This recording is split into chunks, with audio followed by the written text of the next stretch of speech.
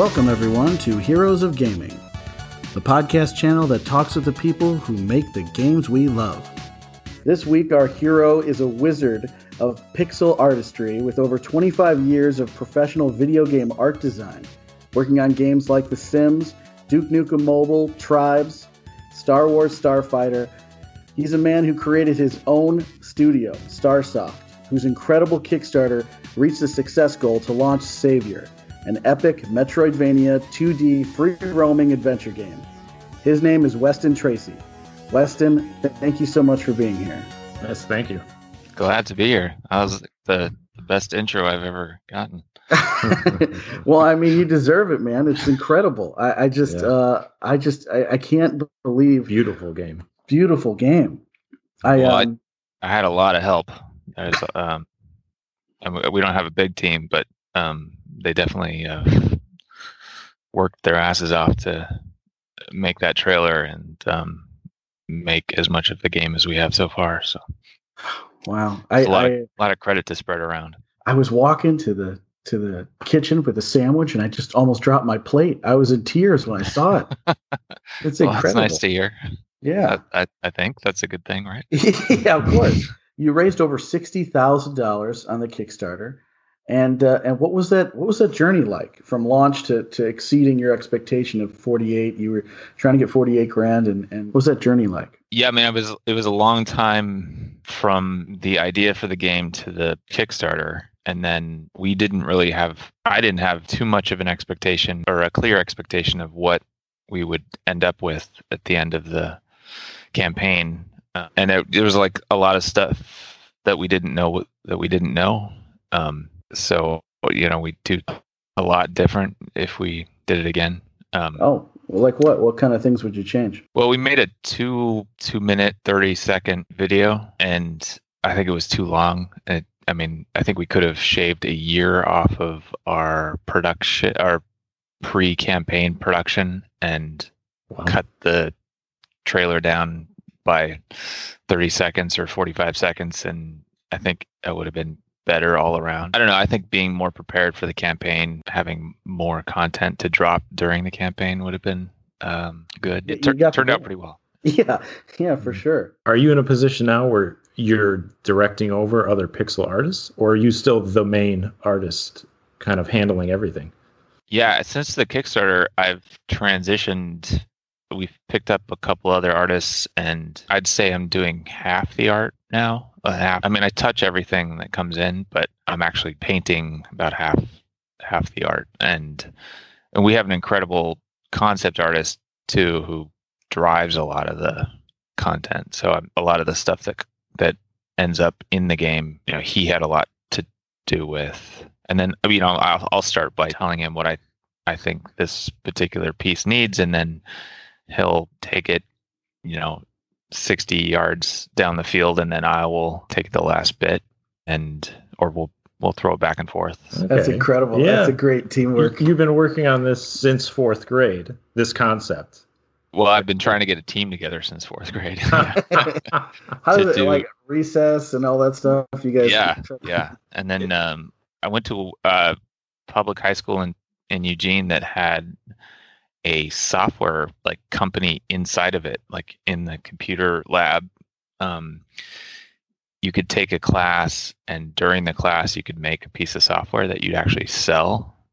Wow. I don't know if anyone actually did that, but that was the goal. So we formed a team, and we were the first group to make a game, which was surprising. And that was a hard lesson in how hard teamwork is.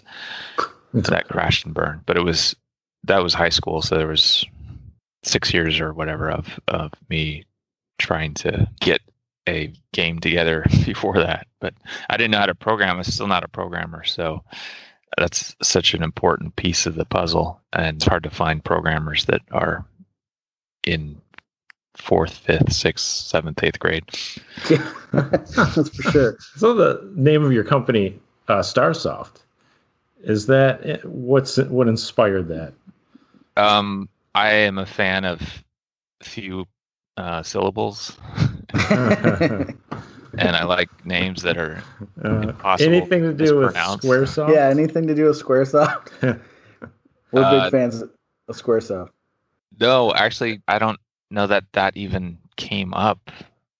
Microsoft definitely was a thing that we thought about. But, yeah, I mean, I like the idea of a star. It's like the sort of the source of all life, and everything, all light. Like it's the source of everything, kind of. So that was a compelling idea, and I really wanted the logo for the company to be a sun and not like a sun icon and not a traditional star icon. So we still don't have a logo though. So well, it's got kind of a Super Nintendo-y font, you know. Yeah, it's got like a little, which I really, huge fans over here of that. It was really hard not to put the Nintendo border around the whole thing. Right. That's what when we were trying to do our logo. Same thing. It's all the experience that you had to build to get to this place.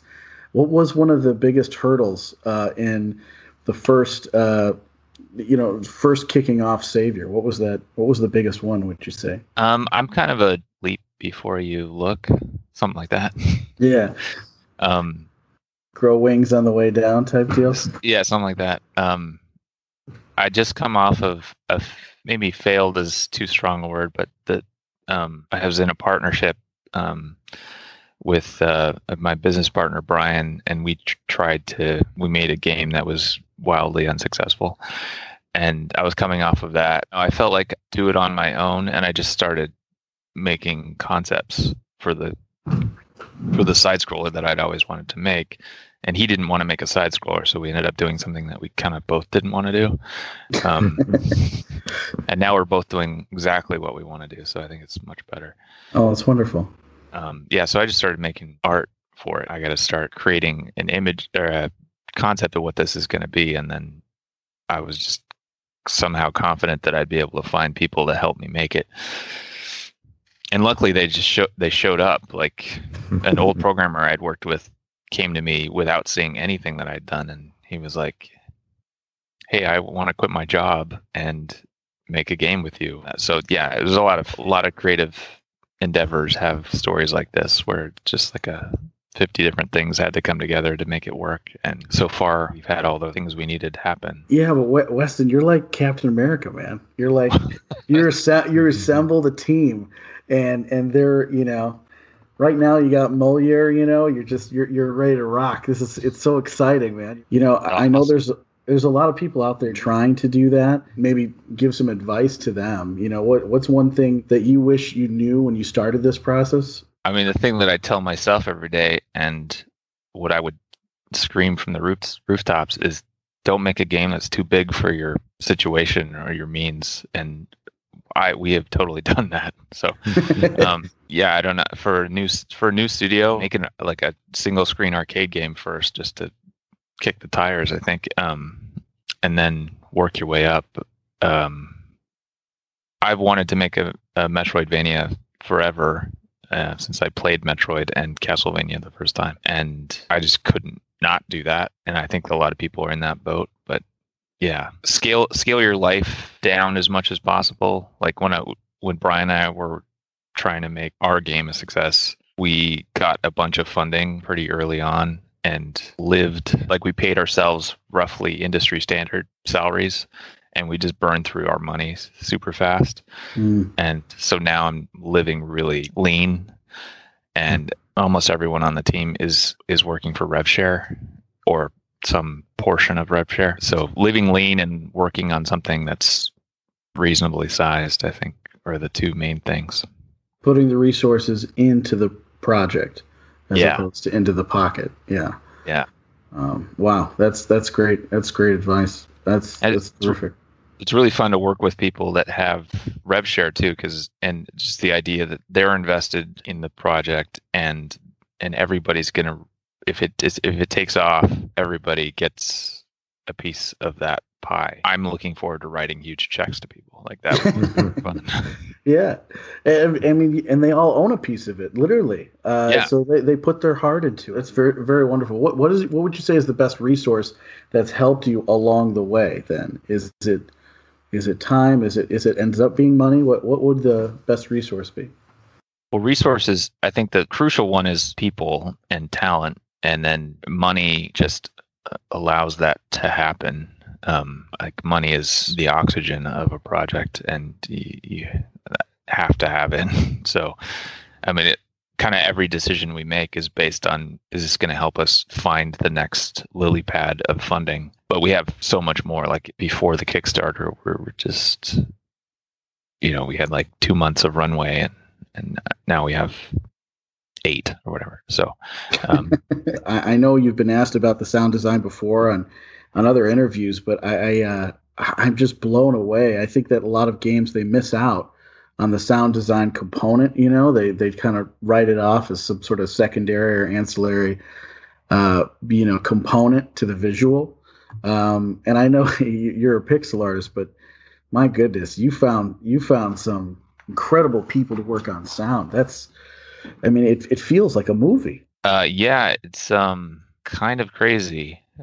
David Hughes is like nuts. I don't know. I feel like I've told this story a couple times, but I've worked with him before on our previous project, but when I called him this time to see if he was available, he had like just returned from the Oscars because he was nominated for Black Panther.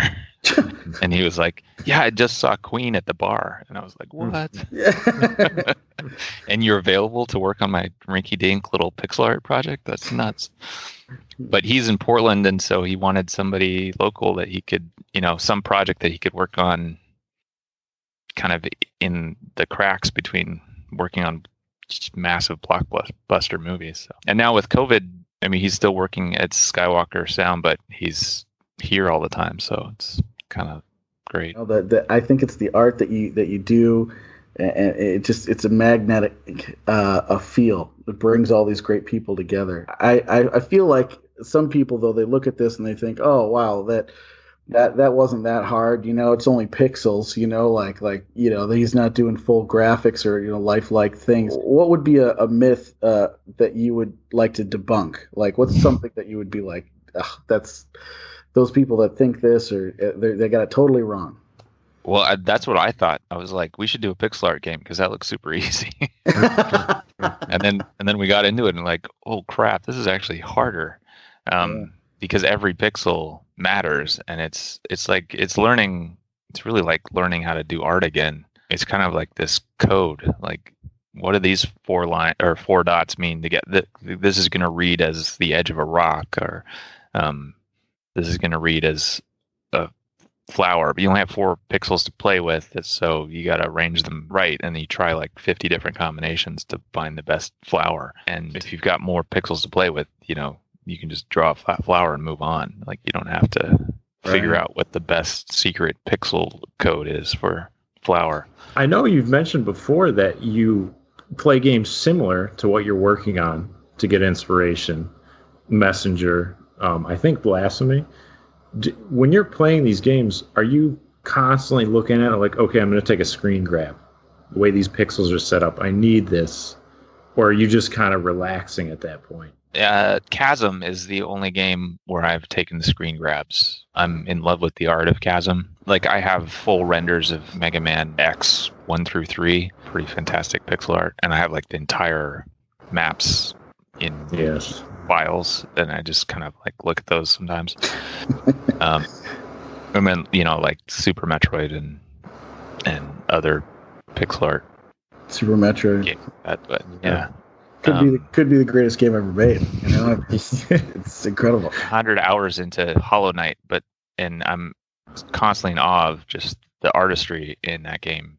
But it doesn't really translate. They have like 15 layers of parallax, which is a lot, and I want to steal that idea. And they just have like dots of things floating closer to the camera, just to give it more depth. And I might like experiment with that. Usually, the games I play, the art isn't quite in the same vein as what I'm trying to do. So occasionally I'll run into something that is really cool and I want to borrow, but not so much, I guess. The other one that blew me away was Gris. Yeah. The art in that is, and the marriage of art and music. I was stunning. I was crying through that game. That was crazy. The pixel games are starting to become more and more popular. Is that your feeling as well? Yeah, I mean, I think it's never been easier to make a game, so there's just a lot more of them, and I think there's a lot more pixel art games too, because people my age are probably more likely to be able to put a team together, and we're all obsessed with, or a lot of us have that nostalgia factor. I think that's just the natural course of things. But it's encouraging to see things like Minecraft take off with kids. Right. And it's super blocky and super pixely. It seems like it appeals to younger kids even so. I think it's an imagination thing, I think your mind fills in the other pixel. Yeah, and I think the fidelity of the image is secondary to the motion. Like if you can get the animation looking good, you see that with Hollow Knight. Like the actual sprites are so simple, but the animation is so fun. Have you ever played King Arthur's Gold? No. That is, man, minimal pixel usage. Oh yeah, great game. Yeah, it was like what was it, Out of This World?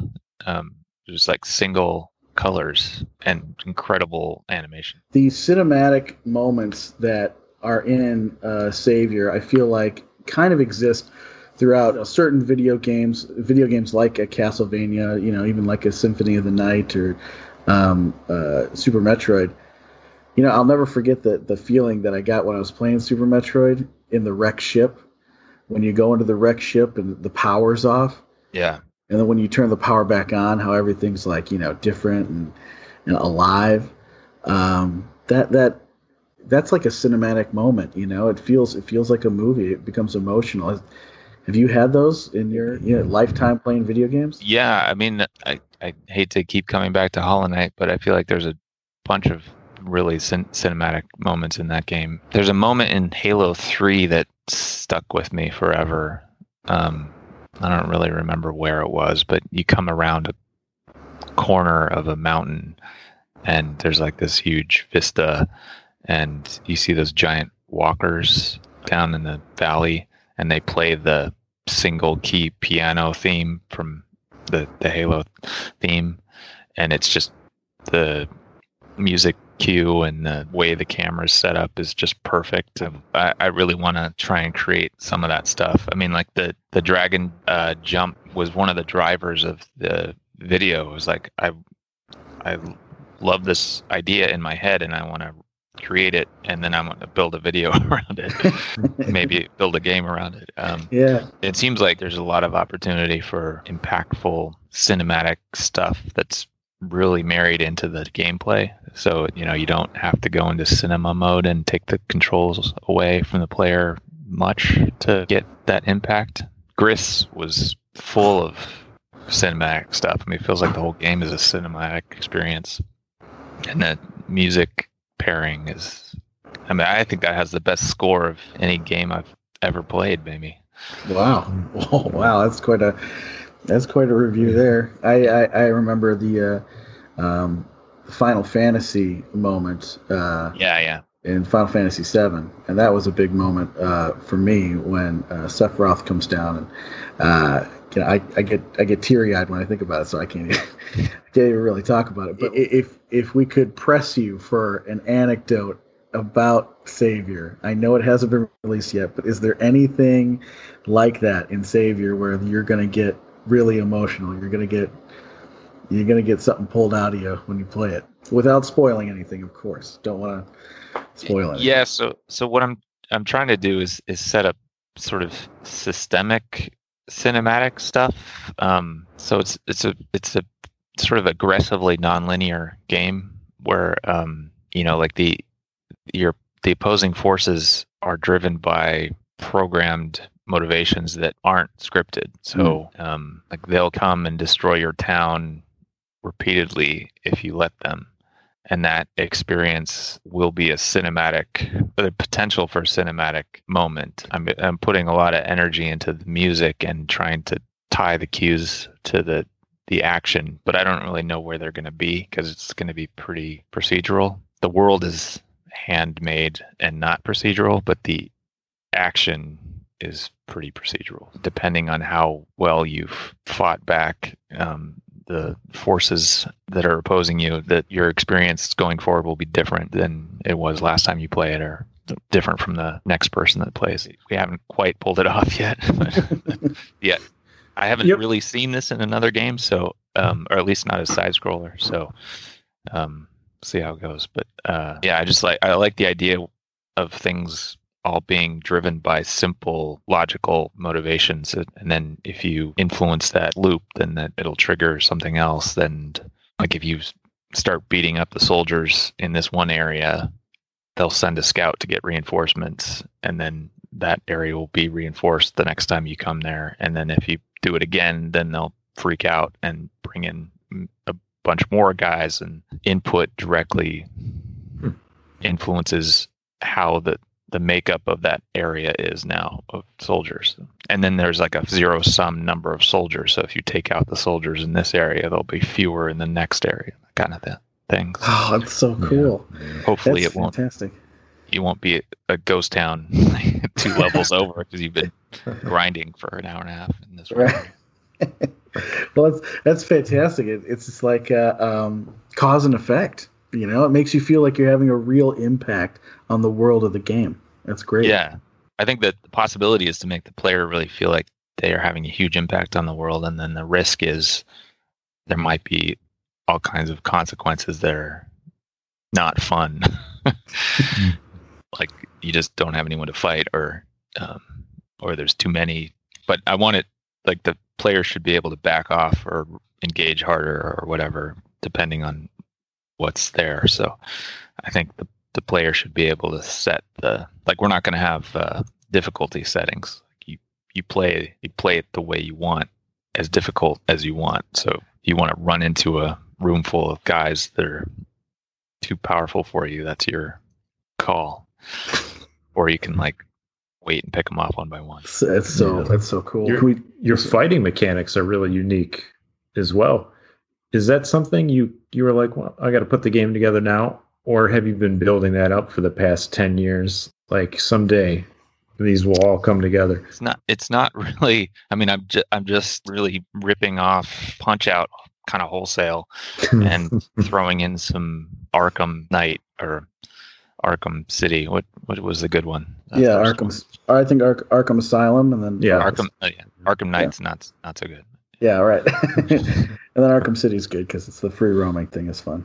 Right. Yeah. We're trying to just make it feel like Punch-Out to a large degree, and then a little bit of the Arkham City, Arkham Asylum stuff. But I haven't seen it in a side scroller much before. Yeah, usually it's just like the perfect blocking system. You know, you just block or perfect block and counter. It's a whole new ball game. We're seeing the trailer, and we're seeing like the block, the hop, the jump, the duck, all the martial arts is really cool. Yeah. Well, I have big background in martial arts. Strangely, not like striking martial arts, but I took Aikido for 10 years, and there's a lot of staff stuff in that.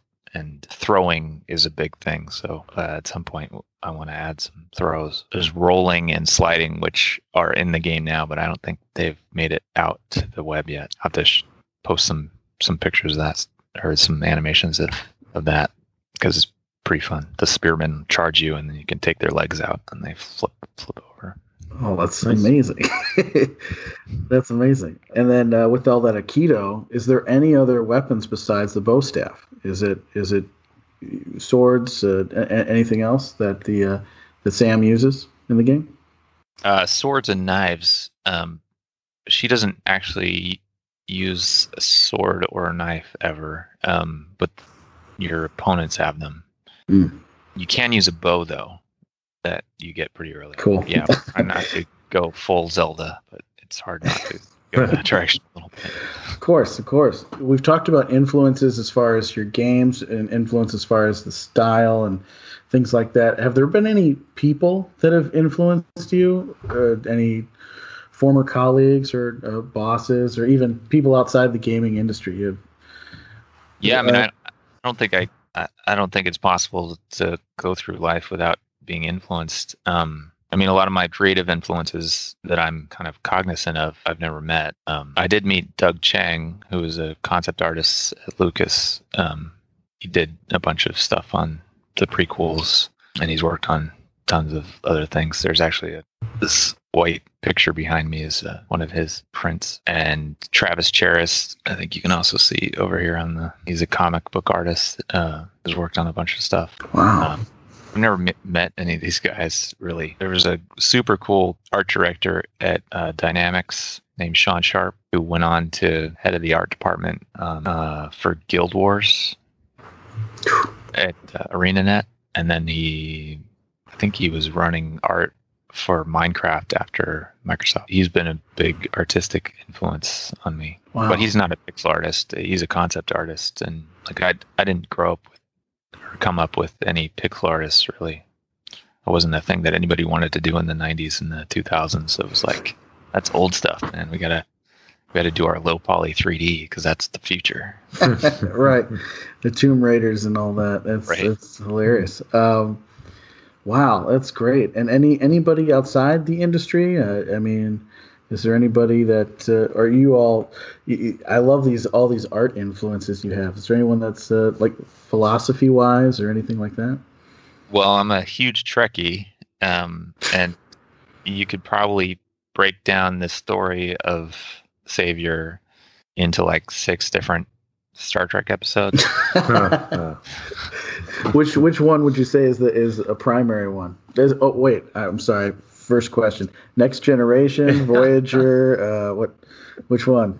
I'm primarily a next gen guy, but Nice. I love original series. I actually Voyager is my probably 3rd favorite series. I even watch Enterprise. Nice. And DS9's great. Yeah, it's funny. It takes me 5 years to accept a new Star Trek. Like right now, I'm like Discovery. I don't know. I can't handle it. It's so different, and so there's like this. It takes a while to sort of envelop it. Same thing with Voyager. Same thing with Enterprise. Like I have to watch it a few times before I Accept it into the collective. Yeah, exactly. To try to use some Borg terminology The there. assimilation process is a lot. And Picard came out too. That was a nice nostalgic piece. It's got some of Next Generation in there. Yeah, there's a lot of interesting pieces to that one too. We've been reaching out to more and more people as more and more people start to listen to our podcast, and we were reaching out to some of these folks and letting them know that we're going to be talking to Weston Tracy or whoever, and ask them to write in some questions that they might have. Would you be willing to answer a few of these? I'm amazed that anyone knows who I am, but yeah.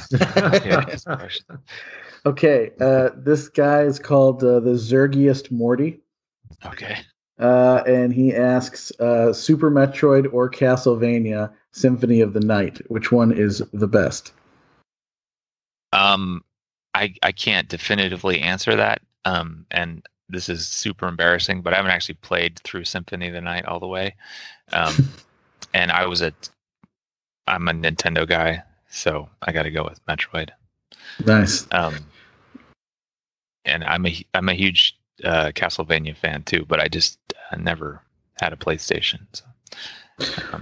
Well, what about Castlevania? If we're just talking Nintendo and Super Nintendo, that's an interesting question. My favorite one is Simon's Quest. Me too. Yeah, number 2. It's so good. That's probably my 2nd favorite score of all time. Like the music in that is so good. So good. It's like when it's a terrible night for a curse. I was always scared. I was literally scared. I would stay in the town. I was scared to venture out. Town wasn't safe either. That's true. That's There's true. nowhere to hide in that game. Yeah. If I had a dream project of mine is to just do a reboot of that game, like in pixel art, and like fix some of the obvious issues with it, and just give it a facelift and like add a bunch of frames to it and maybe a couple of colors, and that would be a dream come true to like kind of rework that game. I actually have here. I don't know if you can see this, but these are the three wow. Excellent influences of mine. Oh man, that's amazing. For those of you who can't see, that's he just showed us Castlevania 2, Simon's Quest, the original gold-plated Zelda for Nintendo, and then of course the original Metroid for Nintendo as well. Those three are kind of right in my field of view all day long.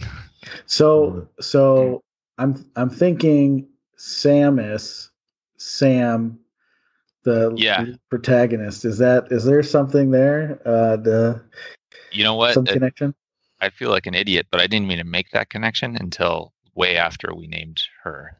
There are a couple of problems. Like I didn't want to tread that close to Metroid, but also our lead programmer's name is Sam. So anytime I write anything to the team, I always have to say Sam Y, or else they think I'm talking about our. I don't know. We're still batting that around. I don't know how late in the production you can change all the characters' names. Right. And I'm a big fan of few syllables, so that was the selling point for that name. Samantha means listener, and that's a big part of her character. So it seemed to fit. I didn't know that at the time, but it was a cool thing to find out. Wow. That's great. That's terrific. Homelander 1212 asks, will Savior have multiplayer or arena fighting? It'll have a arena, but it'll all be single player. There's no plans to do multiplayer at this point. I don't think our combat system wouldn't work well with multiplayer. We might be able to do something about that, but we're kind of up to our necks just making a single player game at this point. Yeah. Song Me 313 asks, Savior looks like you spent your whole life on it. What type of toll does that take on your personal life? That's a good question. Yeah, it's been a slog. I mean, I love getting up every morning and working on it. It's like a dream job, but it's an obsession, and a lot of other pieces of my personal life take a hit. During COVID, it's hard. You don't see the impact quite as much because everybody's kind of isolated. But on the other hand, I have a lot of connections with incredible people because of this project that I get to talk. I have an excuse to talk to several times a week. So I mean, there's two sides of the coin. Yeah, you have to remember to go outside and talk to three-dimensional people every once in a while. Oh, that's good. That's good advice. I just want to say thank you so much for sharing some. Thank you. Sharing your time and sharing your all your wonderful influences with us. It's really incredible. Yeah, best of luck on the podcast, and I'll be watching, see who else you talk to. Yeah, definitely. We got Johnny Cage from Mortal Kombat. We're going to be talking to here soon. Yeah, yeah. So that's going to be pretty amazing. Wow. He signs his emails "fight" like that's his like sign off. It's incredible. So that's really cool. You're talking about the actor from the movies? No, I'm talking about the guy who did all the recording originally. He was Johnny Cage. Master Daniel Pacina. He used original Johnny Cage, Scorpion, Sub-Zero, and Noob Sabat. Just incredible. Just like, and he was the guy who recorded all that stuff, who came up with the motion capture idea of the video game, the live action thing. Wow. Really something to hear. That's incredible. Wow, that's quite a get. Yeah. It's such a good idea. It saves so much time on animation. Yeah, for sure. But hey, we got Weston Tracy, so I'm super excited. Right. So thank you so much, Weston. We really appreciate it, man. And thank you guys. It was fun. Good luck. We're gonna be following, playing, commenting, sharing, and doing all we can to support Savior. This game's amazing. Thanks. Can't wait to get it out to you. No worries. We'll be patiently waiting. Thanks, All right. Desmond. Great. Thanks. Thank you. Bye-bye.